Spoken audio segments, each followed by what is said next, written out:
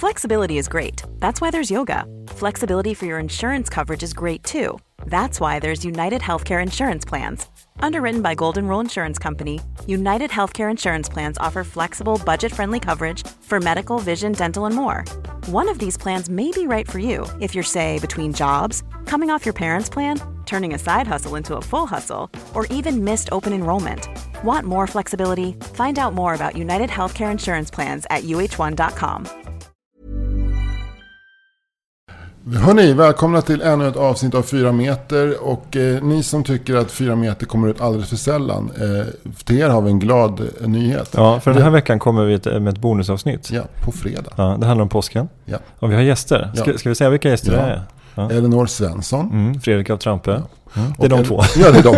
Men vad fan. Det är liksom, vi sa det som att det skulle komma en tredje. Ja, men det kommer ju också en tredje, fast den kommer vara tyst. Ja, just det. Och det är Elinors lilla hund Lisen. Just det. Vi får se hur tyst Lisen är. Jag hoppas att Lisen är tyst. Annars jag hoppas att put her to sleep. Ja. Put her to sleep. En liten spruta bara. Ja. Och det kommer komma ut på långfredagen. På långfredagen, jag tänker att vi publicerar i natten mellan torsdag och fredag. Så att, för långfredagen är ju, det finns ju ingen det är ju bara en tråkig dag som vi då kommer att förgylla med vårt pladder om påsken. Precis, och så ska vi också kanske reda ut om långfredagen är så tråkig längre. Exakt. Men nu, 4 meter.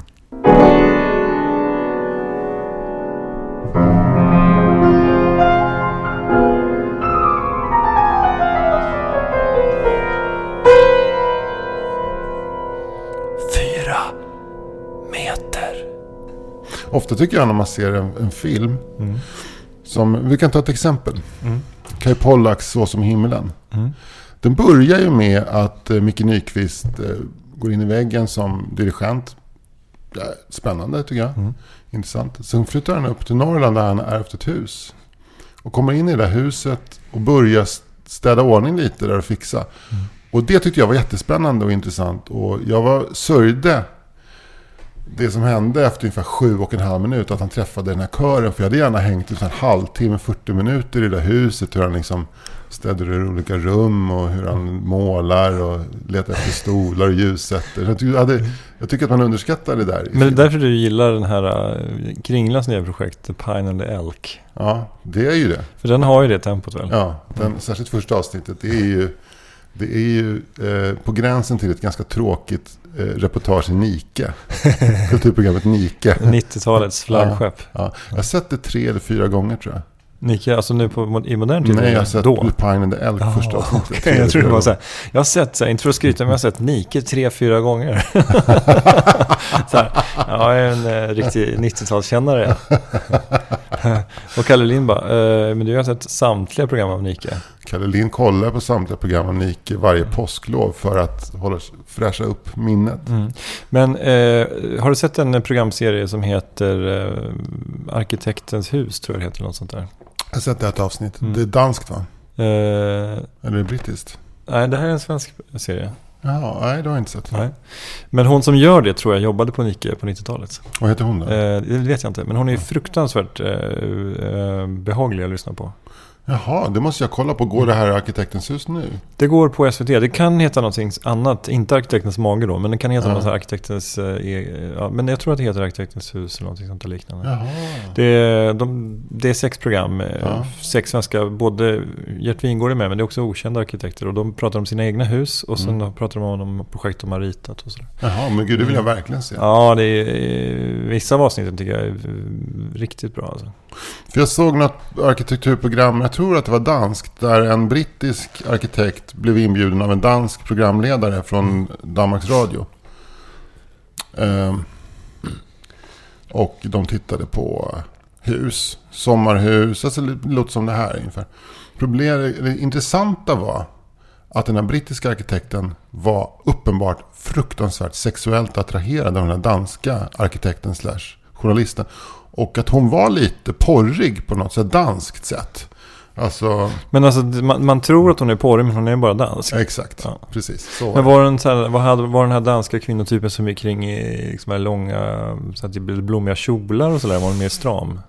Nej, hon var med blommiga kjolar och öppen blick och mycket dekoltage. Liksom. Det finns och trånga passager i huset, för det var en sån arkitektonisk lösning med en lång korridor där de stod och pratade. Då kom de väldigt nära varandra. Och han var inte så mycket längre än henne. Det var uppenbart att han hade svårt att inte fästa blicken rätt ner i liksom mellan hennes bröst. Så här. Det var hemskt om det liksom hade blivit en slags MeToo-situation. Han liksom börjat tafsa på den liksom på underinspelning. I ett program om stram dansk arkitektur på Lolland. Ja. Men det finns ju en dansk... I Sandskogen. Just det. Men det är ju så arkitekturporr i dubbel bemärkelse. Ja, alltså, verkligen. Det är så. Verkligen. En trång passage. Och sen så där det liksom också kan hända saker. Ja. Sen är det ju bra om det finns någon slags samtycke i det också. Det verkar som att dansk vara på samtyckesarkitektur. Ja, precis. Ja. Det är inte samma sak som svensk samtyckesarkitektur. Vad är det då? Svensk samtyckesarkitektur, det är liksom att man frågar alla som ska bo i huset hur de vill ha det. Och sen frågar man, är det okej om vi bygger det här huset? Ja. Och under varje moment också så här, när man liksom efter att man har lagt bottenplattan så frågar man då också så här, kan vi gå vidare? Kan vi bygga lättväg här? Är det med? Är ni med? Så det är väl svensk. Och då är det inte där... Det får inte bli den här tjatarkitekturen att man tjatar sig till. Nej. Men dansk samtyckesarkitektur, där man bygger hela huset klart och sen efteråt så frågar man, visst var det skönt? Visst var det skunt? Det var dejligt, ikke? Ja, det var dejligt. Apropå skönt så kom jag gående på Åsagatan. Och då framför mig så var det en man som kom gående i en gråhårig, kanske ullrock. En tuff mössa med lite swagger i gången. Och jag tittade på den här mannen och så tänkte jag, fan, det här var en riktig jävla lyxlirare. Honom skulle man vilja hänga med. Ja. Och så var det du. Nej. Ja. Wow. Ja, så att jag vill bara säga det att liksom, du är alltså, du kan föra dig på stan. Ja, men tack. Ja. Men var det nu alltså? Ja, det var nu, ja. Gud vad glad jag blir. Ja. Men berätta mer liksom... Nej, men det var någonting med gången. Det fanns självförtroende i gången. Men det fanns också, tyckte jag, liksom en livsglädje. Det var 100 meter bort. Jag vet inte om man kan se livsglädje på 100 meter. Jo, det kan man se. Min livsglädje kan man se på 300 meter. Ja, precis. Du är som en hundvalp. Du är lättläst vad det säger. Ja, verkligen. Ja. Men det var också kanske det för att du förknippar det här poddandet med något kul också. Du kanske har andra grejer i ditt liv som också är kul. Det är inte det, men det blir ju lätt så när man ska göra något så här. Nej, men jag tror också att den här rocken som jag har faktiskt är bra för hållningen, för den är rätt stor. Den är så tung så att du måste ha bra hållning. Exakt. Den är ju liksom töntigt bredaxlad. Ja. Det sticker ut en decimeter på varje sida. Så att min bredd är liksom 1,20. Ja. Jag vet inte hur bredd kan jag ha med axlarna. Kanske 60, 70, 50. Det är 70-75. Du får ha en liten gubbe som går bakom dig med en skylt som är så bredlast. Och massa sura, snabba gubbar som går bakom honom och bara vill förbi. Ja, precis. Men här kommer jag. Ja. Nej, men den där rocken är... Jag gillar den skitmycket. Jag har märkt att den är en vattendelare. Det är en ullrock som min morbror Lasse har hittat i ett grovsoprum någon gång. Som hans söner har provat och deras kompisar. Men ingen kunde komma i den för den var så jävla stor. Men till slut så fick jag den. Jag tror att Gerard Depardieu har slängt den i den är så satans stor. Men jag gillar hur det fladdrar runt mig så här, att man liksom, det är skönt också. Jag tror att det inte hade varit lika kul om man var 22, men när man är 50 så är det skönt att ha mycket plats. Ja. Men luftdraget runt din rock kan liksom försörja hela Surahammar med el. Det är därför det är så dåligt väder i Stockholm nu. För jag har dragit ner en jetström. jag fick nämligen feeling och tog ett litet piruettvarv på Medborgarplatsen i förrgår. Det är också som att lokalklimatet runt riktigt höga hus blir sämre. Det blir mycket vindar, det blåser mer runt höga hus. Ja. Men du då med din längd och den där rocken, alltså, det är ju en vandrande tornado. Ja. Men gud vad kul, jättekul att höra. Man undrar ju hur man framstår liksom utifrån sådär. Jag har hört att jag ser en kille på jobbet som säger att jag alltid ser så skraj ut när jag går. Tyckte du att jag såg skraj ut? Ja, det tyckte jag verkligen inte. Nej. Någon gång tog han en bild på mig också på väg till jobbet och då såg jag skraj ut. Men då var det för att jag hade klippt mig och skulle snart möta jobbarkompisarnas liksom dom. Jag tror att det var därför som jag såg lite inte riktigt bekväm med mig själv. Men här verkar det som att jag har kommit runt det. Men det är väl på gränsen också påpekat att de ser skraj ut där den går. Alltså det är lite så här, liksom, för vilken stor röv du har, det är ju nästan samma. Ja, det är lite taskigt, ja. Men det är någonting med att någon vill komma åt den där. Ja. Alltså ett slag under bältet. Men är det en sån person som är lite härskig så, eller? Lite. Ja, lite härskig. Han har också sagt att den här rocken är helt ful. Ja. Så att du och han är inte överens om hur jag framstår. Nej. Jag hörde förresten på hur man framstår att de pratade om dig på PP3 igår. Hörde du det? Nej, absolut inte. Nej, Eller nu låter jag som jag absolut inte skulle kunna lyssna på PP3, men ja. Nej, de pratade om den här serien Störst av allt som bygger på Maren Persson Giolitos roman Störst av allt, som handlar om en flicka som, man kan säga så här enkelt, blir tagen på bar gärning under en skolskjutning. Det vill säga alla andra är döda, hon lever och hon har ett vapen i handen. Ja. Jag har sett 2 första avsnitt. Ja. Då har jag också lagt märke till karaktären Sebastians pappa Claes, som spelas av Ruben Salmander. Det var någon på PP3 igår som hade pratat om att fan, Ruben Salmander i Störst av allt låter precis som Fritte Fritzson på rösten. Vad roligt. Ja. Det är också en sån här smal referens för, jag har gjort lite grejer i P3 har jag gjort, men det är ändå ganska otroligt smal referens. Ja. Men de som gör det är ju typ mina kompisar också. Jag tror det var Adrian Boberg som du känner. För Adrian och Linnea Wikblad har jag ju också jobbat med. Och sen är det ju Sara Kinberg, henne känner jag också lite grann. Ja. Så att det var väl i all vänskaplighet, tänker jag. Men undrar om inte du är ett svårt case för referens. Så att de känner dig och du tar ganska mycket, liksom, du lämnar avtryck. Så för dem är det kanske självklart att du är allmängods på samma sätt som typ Zlatan i allmängods. Men det är väl också, om man för P3-publiken och kanske så här folk som har någon slags koll på poddar, så är det väl större chans att någon känner igen min röst än säg en P1-lyssnare eller en Mix Megapol-lyssnare.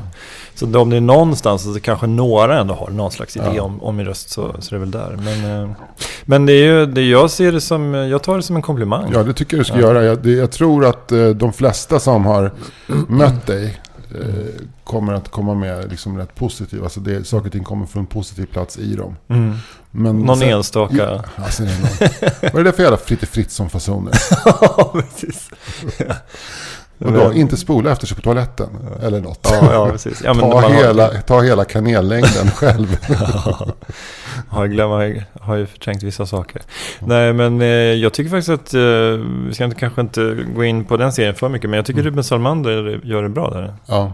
Eller det är ju en bra, castingen är jättebra på det hela taget. Ja.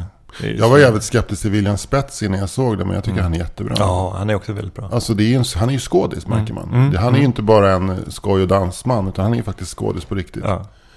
Han spelar ju också med i nya Sune-filmen, Sune vs. Sune. Då spelar han pappa Rudolfs chef. som är den där chefen, eller chef kanske heter. Ja, men chef är väl... Ja, chef tycker jag är bättre. Ja. Lite jävla twang på den. Eftersom vi pratar om William Spets som kommer från Norrland. Inte Gävle. Nedre Norrland, va? Ja, jag kommer från typ Sundsvall, tror jag. Ja, det är nedre. Ja. Men han spelar för pappa Rudolfs chef. Och han ska ju då liksom vara den där chefen som Rudolf är rädd för. Och det gör han så jävla bra. Men det är också, men det är också så här, vad är en 50-talist eller 60-talist rädd för idag? Jo, en 90-talist som är ens chef. Ja. För börjar man liksom snurra upp mot 60, då är man ju utbytbar, och då är man ju den sårade zebran på savannen. Verkligen. Och just också 90-talister som då är dokumenterat oempatiska och den där förlorade generationen av. Det verkar som att alla tycker att 90-talisterna kan klara sig utan på något sätt. Och så hämnas de genom att mobba folk på jobb. Ja, precis. Och få dem att tro att de ska få sparken. Hämnas de genom dåligt chefskap. Ja, men han är ju lite så här att han får Rudolf att tro att han ska få kicken, men egentligen ska han bli befordrad. Klassiskt i en lilla Fridolf-plott. Men det är ju någon som skulle skriva en magisteruppsats om det. En jämförande studie mellan Lilla Fridolf och Sune-filmerna. Det skulle man nog kunna göra faktiskt. Kanske magister i kulturhistoria då, eller i filmvetenskap. Ja, något sånt. Ja, fan intressant. Men det är ju en manstyp som vi inte slipper ifrån riktigt. Den här mannen, toffelhjälten eller den falska självbilden. Gud vad vi älskar det. Ja, men det är klart man gör. Och det är väl också för att eftersom mannen är normen så blir det ju kul att med en lågstatusman. Ja. Eftersom det också finns högstatusmän. Ja. Men därför så har jag svårt att se att det skulle kunna bli lika roligt med en kvinna som hade exakt samma personlighetsdrag. Du menar en kvinna med falsk självbild? Ja. Ja, men jag undrar om inte det har gått varvet runt på det. Alltså, jag tror nästan att det är roligare med en man med dålig självbild som vet om att han är en sopa. Och, alltså, jag såg den här sitcomen som Al Pitcher gör nu. Som heter Al Pitcher på paus. Och där är han, det är en skådis som heter, skitsamma vad han heter, men han är någon slags sidekick där. Som spelar just precis den här mannen som är en sopa men tror att han är bäst i världen. Och kommer göra ett så kallat comical drop i varje avsnitt. Men nu känner man när man ser det att man vet direkt exakt vad som kommer hända med den här killen. Det finns ingen överraskning längre i att han säger att han kan lyfta si och så mycket i bänkpress, men det kan han inte. Nej. Så det är lika bra att skita i det och gå direkt på nästa. Liksom. Jag undrar om kanske att lilla Fridolf-mannen eller Sune-pappan på något sätt börjar. Vi kanske ska börja, det har vi pratat om det i 15 år nu, men att kanske börjar bli dags att hitta andra manstyper i humorfiktion. Precis. Ja. Och den som har fått bollen där, det är du. Ja, och den jobbar jag med nu. Ja. Jag har den. Ja. Jag har den i fickan just nu. Ja. Men jag tänker att du skriver ganska mycket drama. Eller när du skriver barnbokslitteratur så skriver du ju väldigt humoristiskt. Men det känns inte som att du, liksom, dina humorådror har fått riktigt lika mycket plats i film. Jag vet att du har gjort barnfilm och så innan Lilla spöket Laban, där du också har fått utrymme för det. Men känner du att du skulle vilja skriva mer vuxenhumor? Ja, faktiskt. Det skulle jag. Verkligen. Det är konstigt egentligen att jag inte har fått sådana uppdrag. Fast jag har inte heller bett om dem. Men det skulle jag verkligen vilja. Samtidigt är jag rädd för det finns ju ingenting som man dömer så hårt som dålig humor. Nej, det är ju folk jävla arga. Det är hemskt, ja. Sitcom som man inte skrattar åt. Ja. Det är dödsstraff på det. På något sätt. Ja. Men dåligt drama, det kan liksom på något sätt bara försvinna med tidens glömska. Ja, men på något sätt dåligt drama, det är ändå samma. Ja, men det är dåligt, men jag vill ändå veta vad som var mördaren. Liksom. Men om syftet är att man ska skratta, om man inte skrattar så blir man ju bara skitprovocerad. Ja. Men apropå det här med humor i tv då, så läste du Kroneman i DN i morse? Nej. För då hade han en krönika som handlade om Al Pitchers serie som han inte gillade. Och sen så passade han på då liksom att gå ett varv till med Dips.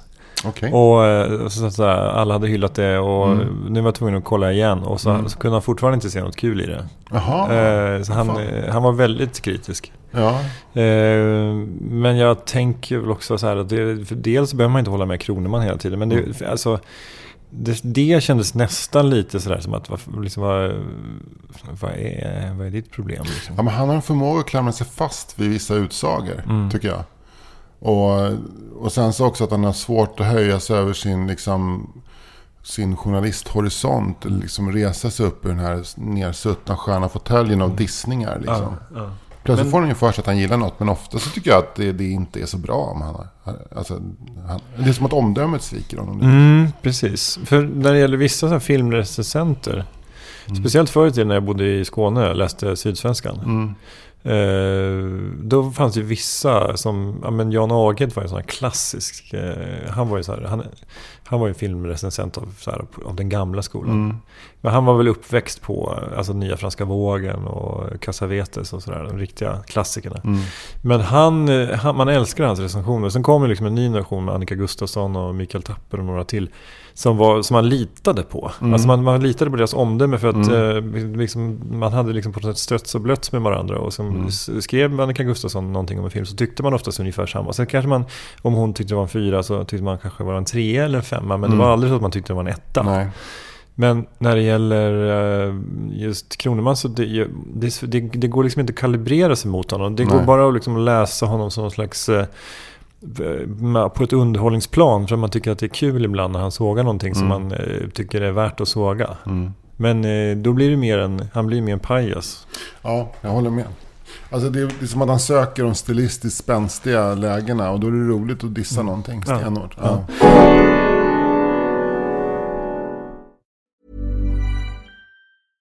Flexibility is great. That's why there's yoga. Flexibility for your insurance coverage is great too. That's why there's United Healthcare Insurance Plans. Underwritten by Golden Rule Insurance Company, United Healthcare Insurance Plans offer flexible, budget-friendly coverage for medical, vision, dental, and more. One of these plans may be right for you if you're, say, between jobs, coming off your parents' plan, turning a side hustle into a full hustle, or even missed open enrollment. Want more flexibility? Find out more about United Healthcare Insurance Plans at uh1.com. Millions of people have lost weight with personalized plans from Noom. Like Evan, who can't stand salads and still lost 50 pounds. Salads generally for most people are the easy button, right? For me, that wasn't an option. I never really was a salad guy. That's just not who I am. But Noom worked for me.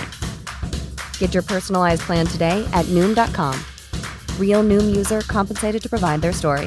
In 4 weeks, the typical Noom user can expect to lose 1 to 2 pounds per week. Individual results may vary. Apropå film då, så tänkte jag gå in på en grej som jag har funderat på lite grann.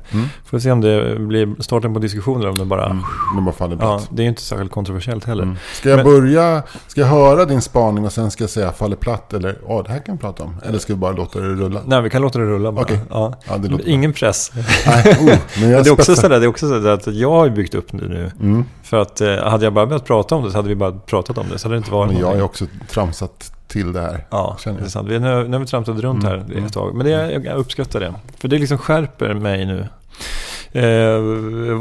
Vår vän Roland Ruselius skrev på Facebook att det var så här challenge. 10 dagar och 10 filmer. Han skulle bara lägga upp 10 så här bilder från 10 filmer som hade format honom eller som hade påverkat honom i liksom högre utsträckning. Och sen varje dag skulle han också utmana en annan person som han taggar in då.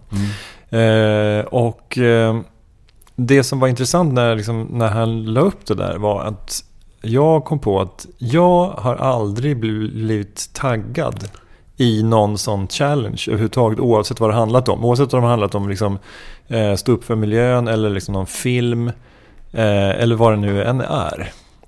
Och då undrar jag så här, är jag så ointressant att jag liksom inte, att ingen tycker att det är intressant vad jag har att säga om det, eller att jag inte har några kompisar, eller att folk fattar att jag är inte en sån som håller på med såna här challenges.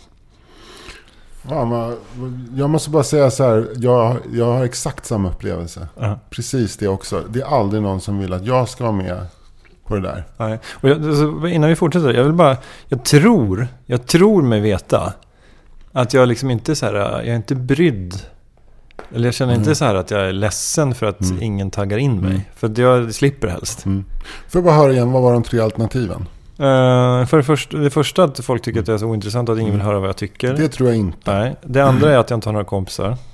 Hur känns det? Lite kompisar har jag väl. Ja. Det är alla, liksom, åtminstone som skulle kunna tagga in med en sån grej. Ja. Och det tredje är liksom att folk har fått för sig att jag är inte en sån som håller på med såna grejer. Det tror jag är det som det är. Ja. Jag tror att de har för lite för mycket respekt för dig. Att det här är hamnar på flams och tidsförbruknings. De tänker fritt ha för mycket riktning för att stanna upp och liksom. Jag tror det är jag helt säker på att det är. Du känns för vuxen helt enkelt. Är det så? Ja, för att Roland Ruselius ska vilja veta vilka 10 filmer som har format dig. Men jag kan ju tycka att det är något, ibland att det är något lite tramsigt i de här grejerna. Men sen kan man ju alltid vända på saker och konstatera att det är väl kul att latcha lite och utmana sin fantasi lite grann och reflektera över saker och ting. Så det finns ju egentligen ingenting i det som är fel. Verkligen inte. Nej. Dessutom så ägnar väl både du och jag jättemycket tid på sociala medier ändå. Ja, och det är en del, det är flams där också. Ja. Ja. Men innan vi går vidare kan vi uppmana de av 4 meters lyssnare som är kompisar med oss 2 att tagga in oss i såna här grejer. Jag vill tipsa om skivor, jag vill berätta minnen, jag vill lista manliga skådespelare, jag vill göra liksom. Kör på bara. Men då kan vi göra så här. Då vill jag uppmana de som är kompisar med mig att inte tagga in mig. Okej, men där kommer ju svaret på frågan. Du vill inte. Nej. Du utstrålar det på något sätt mellan raderna i dina statusuppdateringar. Här berättar jag vad jag tycker om en grej. Jag vill inte bli intaggad. Men det är ju ganska så här. Då har man ju ändå lyckats med sin passiva aggressivitet. Om man utstrålar sån energi på Facebook att man liksom taggar inte in mig i utmaningar. Nej, precis som Ruben Salmander i Störst av allt. Som också inte heller känns som en kille som man taggar in riktigt. i något annat än mina 10 bästa yachtupplevelser. Precis, men sitter man och äter liksom en perfekt tillagad äggröra som en så här boliviansk kock har lagat på ens 100 meters yacht och läser Financial Times, så kanske man liksom inte utstrålar det där säg en lista med 5 roligaste semestrarna jag varit på. Jag tycker också det, att om man har en boliviansk kock som drar ihop en perfekt äggröra när man sitter i Saint-Tropez på någon yacht, då kan man inte hålla på och lista 10 filmer på Facebook. Då måste man flytta miljarder mellan olika konton. Alltså det man gör måste vara så viktigt så att det motiverar att du har en kock från Bolivia. Man kan möjligtvis lista mina 5 största yachter. Ja, fast jag tror inte man ska lista saker. Nej, men det är väl liksom first rule of a rich man's club. Prata inte om pengar. Nej. Nej, verkligen. Fan, jag tyckte det var ganska störande i störst av allt det här yacht-avsnittet, att jag började tänka på vilka män, alltså här har vi ett antal människor på en båt. Några servar och några blir servade. Jag blir lite medveten om att världen är en klassamhälle. Ja, det var ju en gestaltning av det på något sätt. Men det var det bra, tycker du? Ja, jag tyckte det var spännande. Har du glidit runt i en yacht-tät hamn någon gång och liksom bara kollat in yachttarna? Ja, någon gång har man varit i sådana. Ja. Jag kommer ihåg när vi hyrde ett hus i Grekland för 3 år sedan. Det var ett helt fantastiskt hus som låg som en egen liten badvik. Och det berodde på att de som hade köpt det här huset hade lyckats smälla upp det innan det blev byggförbud. Sen så sa någon arkitekt, vänta stopp, det är ett gravfält här. Ni kan inte bygga något mer. Vilket gjorde att de för en billig penning hade köpt loss en tomt och byggt ett hus. Och sen blev det ingenting mer där. Så de hade en slänt ner mot en liten vik. Helt för sig själva. Och det var ett vanligt så här svenskt han var ICA-handlare, tror jag. De hade så hyrt ut det till oss. Men ICA-handlare, det är ju de som har en yacht. Sant. Fan vad det är liksom. Det där är den andra överklassen. Du har dels de här som är riskkapitalister och så värderar stora miljonföretag. Och så har du ICA-handlare. Det är de 2 liksom, typerna av. Men på något sätt så alltså 1000 gånger hellre tror jag att jag umgås som en ICA-handlare än någon som håller på med hedgefonder. Ja, jag är inte säker på det. Nej. Alltså det beror på att umgås. Jag känner en ICA-handlare. Ja, alltså ingenting emot ICA-handlare, men det skulle vara spännande att sitta... Min bästa kompis är en ICA-handlare. Jag har en kompis som är ICA-handlare. Nej, inte min bästa kompis, men jag har en gammal kompis som är ICA-handlare. Ja, men det är inget fel på ICA-handlare, men det är ju vanligt folk. Men passar på vad du säger nu bara. Alltså jag hamnade i den här diskussionen för 20 år sedan, och det var någon som var skitförbannat på mig för att jag sa att jag hellre umgås med den och den än en ICA-handlare. Okay. Jag menar absolut inte... Jag menar absolut inte, men jag menar att det ska vara spännande att någon gång få tillbringa ett dygn med en hedgefondmäklare eller någon vd för ett gigantiskt konglomerat. Jo, men då är det snarare det är som vi pratade om i förra avsnittet. Det är som att få komma med in bakom kulisserna på någonting som du inte känner till. Men det är 2 helt olika syften. Alltså jag hade gärna liksom umgås med typ någon sån här bank-vd, men då hade det bara varit för att diskutera alltså hur de tänker som människor och liksom om de har någon verklighetsförankring överhuvudtaget, vilket då man kanske kan ifrågasätta med tanke på allt som händer i bankvärlden. Ja, men då hade det ju mer varit som ett korsförhör och inte som att liksom, nu åker vi ner till Hamra krog och liksom äter lamracks och dricker vin och babblar lite. Nej, just det. Så det är mer så på det sättet. Jag fattar. Om du skulle välja gudfar till ditt barn så välja med en ICA-handlare och någon som sitter i styrelsen för liksom Carnegie. Då väljer du ICA-handlare. Om jag ska välja gudfar till mitt barn, om jag väljer mellan någon bank-vd och min kompis som är ICA-handlare så väljer jag kompisen. Många i bankbranschen tror jag skulle välja tvärtom. En ICA-handlare eller min kompis som är vd för Carnegie. Då väljer de sin kompis. Jo, men då var vi i alla fall där. Och det var en fin resa och mycket så stjärnhimmel och ett öppet, ostört hav utanför. Men en kväll så ankrade en yacht utanför på redden. Liksom. Och det var det en familj som hade en yacht. Och de hade så otroligt mycket personal. Och just så här sent på natten när man såg att personalen gick ut längst bak och rökte cigaretter. Man såg de här liksom glöden från cigaretterna där de stod. Men alltså så tittade man, jag tog fram kikaren och så såg jag liksom att längst fram i salongen så satt den här familjen och åt middag. Ja, det var, jag vet inte vad, kanske poänglöst, men det var en fin Men det är väl någonting, det blir någonting naket för att det är till allmän beskådan. Om du är på ett gods i Sörmland och har tjänstefolk, då är du ju aldrig där och ser det. Nej. Men sitter du på en strand eller liksom går längs med en hamnpromenad så får du liksom en inblick i det där, liksom där härskar på tjänstefolk. Exakt. Så det är ju liksom en kontaktyta som är lite intressant där. Ja, det är det som gör just hamnpromenader så spännande. För att man kan se det här liksom. Man kan också se extrem åldersskillnad mellan män och kvinnor som hånglar på jottar. Har jag sett. På västkusten i en hamn så såg jag en sån där jott som med egen gravitation. Och så satt det 2 små människor längst bak. Det var inte de som var små, det var salongen som var stor. Och han var född på 40-talet och hon var född på 80-talet. Och det hånglades. Så då fick jag jättemycket fördomar såklart. Det kanske var helt bortanför pengar. Men det kanske var legit. Ja, det kanske var legit. Det kanske var liksom rent, men jag tror inte det. Det kändes inte så. Just för att de satt på en jakt. Men är sexualiteten någonsin helt ren? Nej, kanske inte. Det bygger på beroenden. Ja, det bygger också på makt. Det är ett maktspel. Ja. Och det är för jävligt. Japp. Men det är ingenting vi löser här nu, va? Nixpix. Nej. Det gör vi inte. Det måste vi lämna, eller måste vi låta flyta ut. Flyta ut som spilloljan från en lyxjakt i Smögens hamn. Varje dag när jag går över Skanstullsbron så studerar jag hur det här skyskrapan Stockholm New växer en våning. Eller inte ens det går väldigt långsamt. Men jag tänker, det är en stor kuk. Varje gång. Men det är en flyktig tanke. Jag förstår. Som bara far igenom huvudet på något sätt. Men är det liksom skulle du säga att alla höga hus är fallosar? Alltså det måste ju verkligen ligga i betraktarens ögon. Ja, men det blir, på samma sätt som långa, trånga gångar i danska sommarhus är inte alltid liksom en livmoderhals. Nej. Så är inte alla höga hus tänkta som den här korridor är inte någon fise. Den här korridor för tanken det är en korridor, kvinnekorridor. Jag följer att det är en kvinnes underliv. Yeah. Den här korridor. Och jag följer att det är en fuktig miljö. det är något med pH-värdet i den här korridor där begynder at forandre sig, ikke? Jeg føler, det er noget, ikke? Nej, men det är något slarvigt det där med när folk börjar prata om höghus som fall och så. Ja, så det är det. Men jag har all respekt för att du tyckte att det var en penis. Nej, men det är så här. Ja. Huset är konstruerat genom att man bygger ett centraltorn.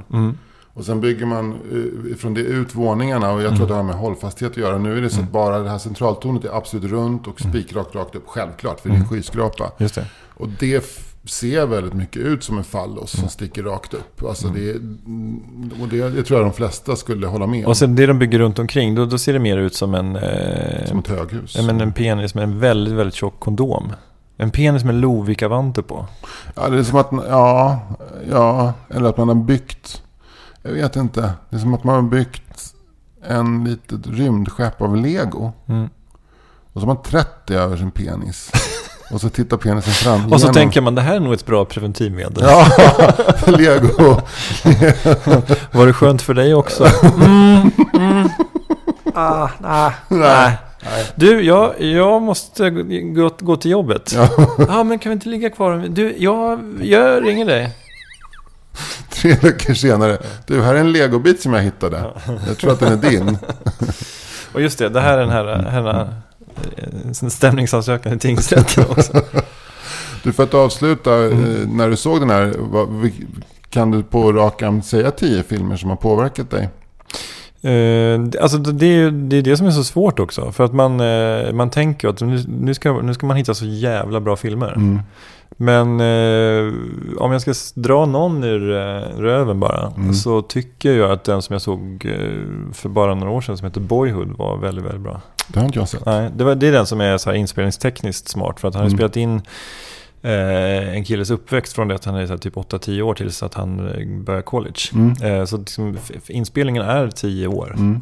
Och plus att storyn och skådespelarna är helt briljanta. Och det, ibland tänker man så här, men en sån här grej, det blir bara ett stick. Att det blir bara en grej man liksom marknadsför filmen med. Men det fungerar så otroligt bra.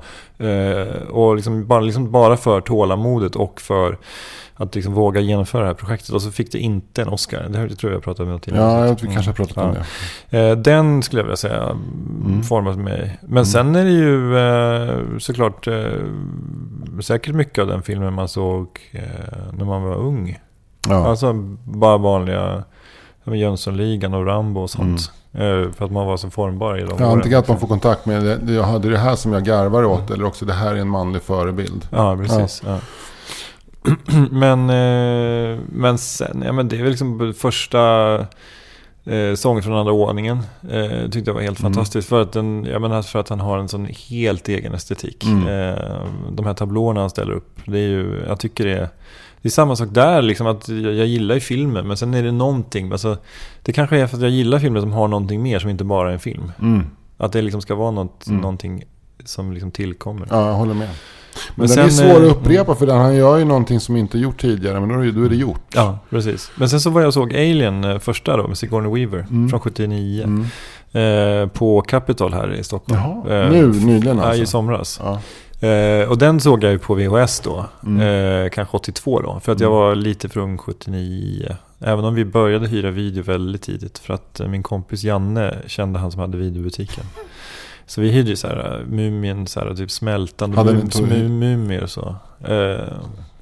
Men det var så roligt för att sen när jag liksom kom tillbaka till Knivsta som vuxen så var det liksom samma videoaffär. De hade flyttat, men det var så att de hade samma register. Och så frågade de så här, vad har du för nummer då på ditt kort? Och så här, 79. Alltså nummer 79. Roligt. Ja, precis. Det var så här, lite så här, respekt min herre. Men Alien, alltså framförallt första delen innan det monstret är bra också, men liksom den psykologiska delen är ju fruktansvärt. Det är en fruktansvärt bra film, skulle jag säga. Så det är bra med filmer där expositionen är liksom där man beskriver en ny värld. Det är som, för det här är ju liksom presentera ett koncept. Och sen blir det svårt att upprepa det. Det är som Matrix-filmerna. Första är ju liksom helt fantastisk. Man bara, hur är det? Vi lever i en dröm, eller vadå? Och sen när man kan det så blir det, eller hur? Blir det lite så här, okej. Men det... Men sen måste jag bara nämna också De ofrivilliga av Ruben Östlund. Som är en film med 4 historier som kring olika teman. Den tyckte jag också var av de moderna filmer jag sett. Det tycker jag är fruktansvärt bra. Den är ju bisarrt bra. Ja, det tycker jag. Jag är väldigt svårt för den. Men jag tycker den är skicklig. Men den är hållningslös och tar inte ansvar, tycker jag. Nej, men är det filmens uppgift att ta ansvar då? Jag vet inte, men det finns ingen avsändare. Men då är det ju liksom, om filmen ska ta ansvar så är det då är det moralism. Ja, jag vet, men jag är ju inte liberalist. Jag är ju moralist. Jag är ju gamsosse. Jag tycker att man ska uppfostra folk. Ja, jag har svårt för... Jag tycker att Ruben Östlund är skicklig, enormt skicklig på att sätta upp en situation. På att gestalta en situation, men jag tycker att han är ganska dålig på att ta hand om den. Framförallt så backar han själv ifrån allt ansvar. Det finns sekvenser i De ofrivilliga som jag aldrig kommer att glömma. Som till exempel när den här mannen som har fyllt 60 rasar ihop efter när han så diskar sin egen disk. Han har då fått en fyrverkeripjäs i ögat. Det är för mig, jag kommer aldrig glömma det. Men jag tycker att den här scenen på bussen, när busschauffören skäller ut Marie Lundqvist. Ja, jag tycker att den bygger på att regissören har sagt, ni ska inte säga något, det ska bli dålig stämning. För att jag hade ju reagerat, eller det hade många gjort. Så att det finns ett mått av konstruktion där. Jo. Men det där är väl liksom då får vi väl agree to disagree. Jag tycker att det finns någonting väldigt realistiskt i det, att det inte blir någon Alltså att folk är så här trevliga och den här busschaufförstypen har man ju verkligen sett också. Det har man, ja verkligen. Men jag tycker att det är rätt att Ruben Östlund är så upplyft eller att han har ett sånt anseende. Nu kommer jag på varför jag inte vill göra en sån här challenges. För då liksom, om jag lägger upp en film på de ofrivilliga så kommer Anders Sparring och bara skjuter ner mig i kommentarsfältet. Nej. Jag skojar bara. Men vi ska runda av nu. Ja. Men jag skulle bara vilja att du nämner en film som har format dig. Ja, jag hade inte frågat om jag inte visste. Det är ju självklart Jan Troells Utvandrarna. Och varför? Jo, därför att där presenteras en manlig förebild i Karl Oskar som har följt mig genom hela mitt liv. Har du aktivt tänkt att så här, han är en bra karl? Ja. Jag såg den på stor duk 1998 när de hade restaurerat filmen och satt en bit bak. Längst fram satt casten, inte Max von Sydow, men Hasse Alfredsson och Jan Troell var där och så. Inte Liv Ullmann heller tyvärr. Och jag tyckte det var helt magiskt. Så då plötsligt när jag gick därifrån så kände jag sig en sån man som Max von Sydow är där. Som Karl Oskar är. Som tar sin familj från fattigdom till nya möjligheter. Och håller humöret uppe hela tiden. Sån man ska jag också bli. Och den mannen, Anders Sparring, är du.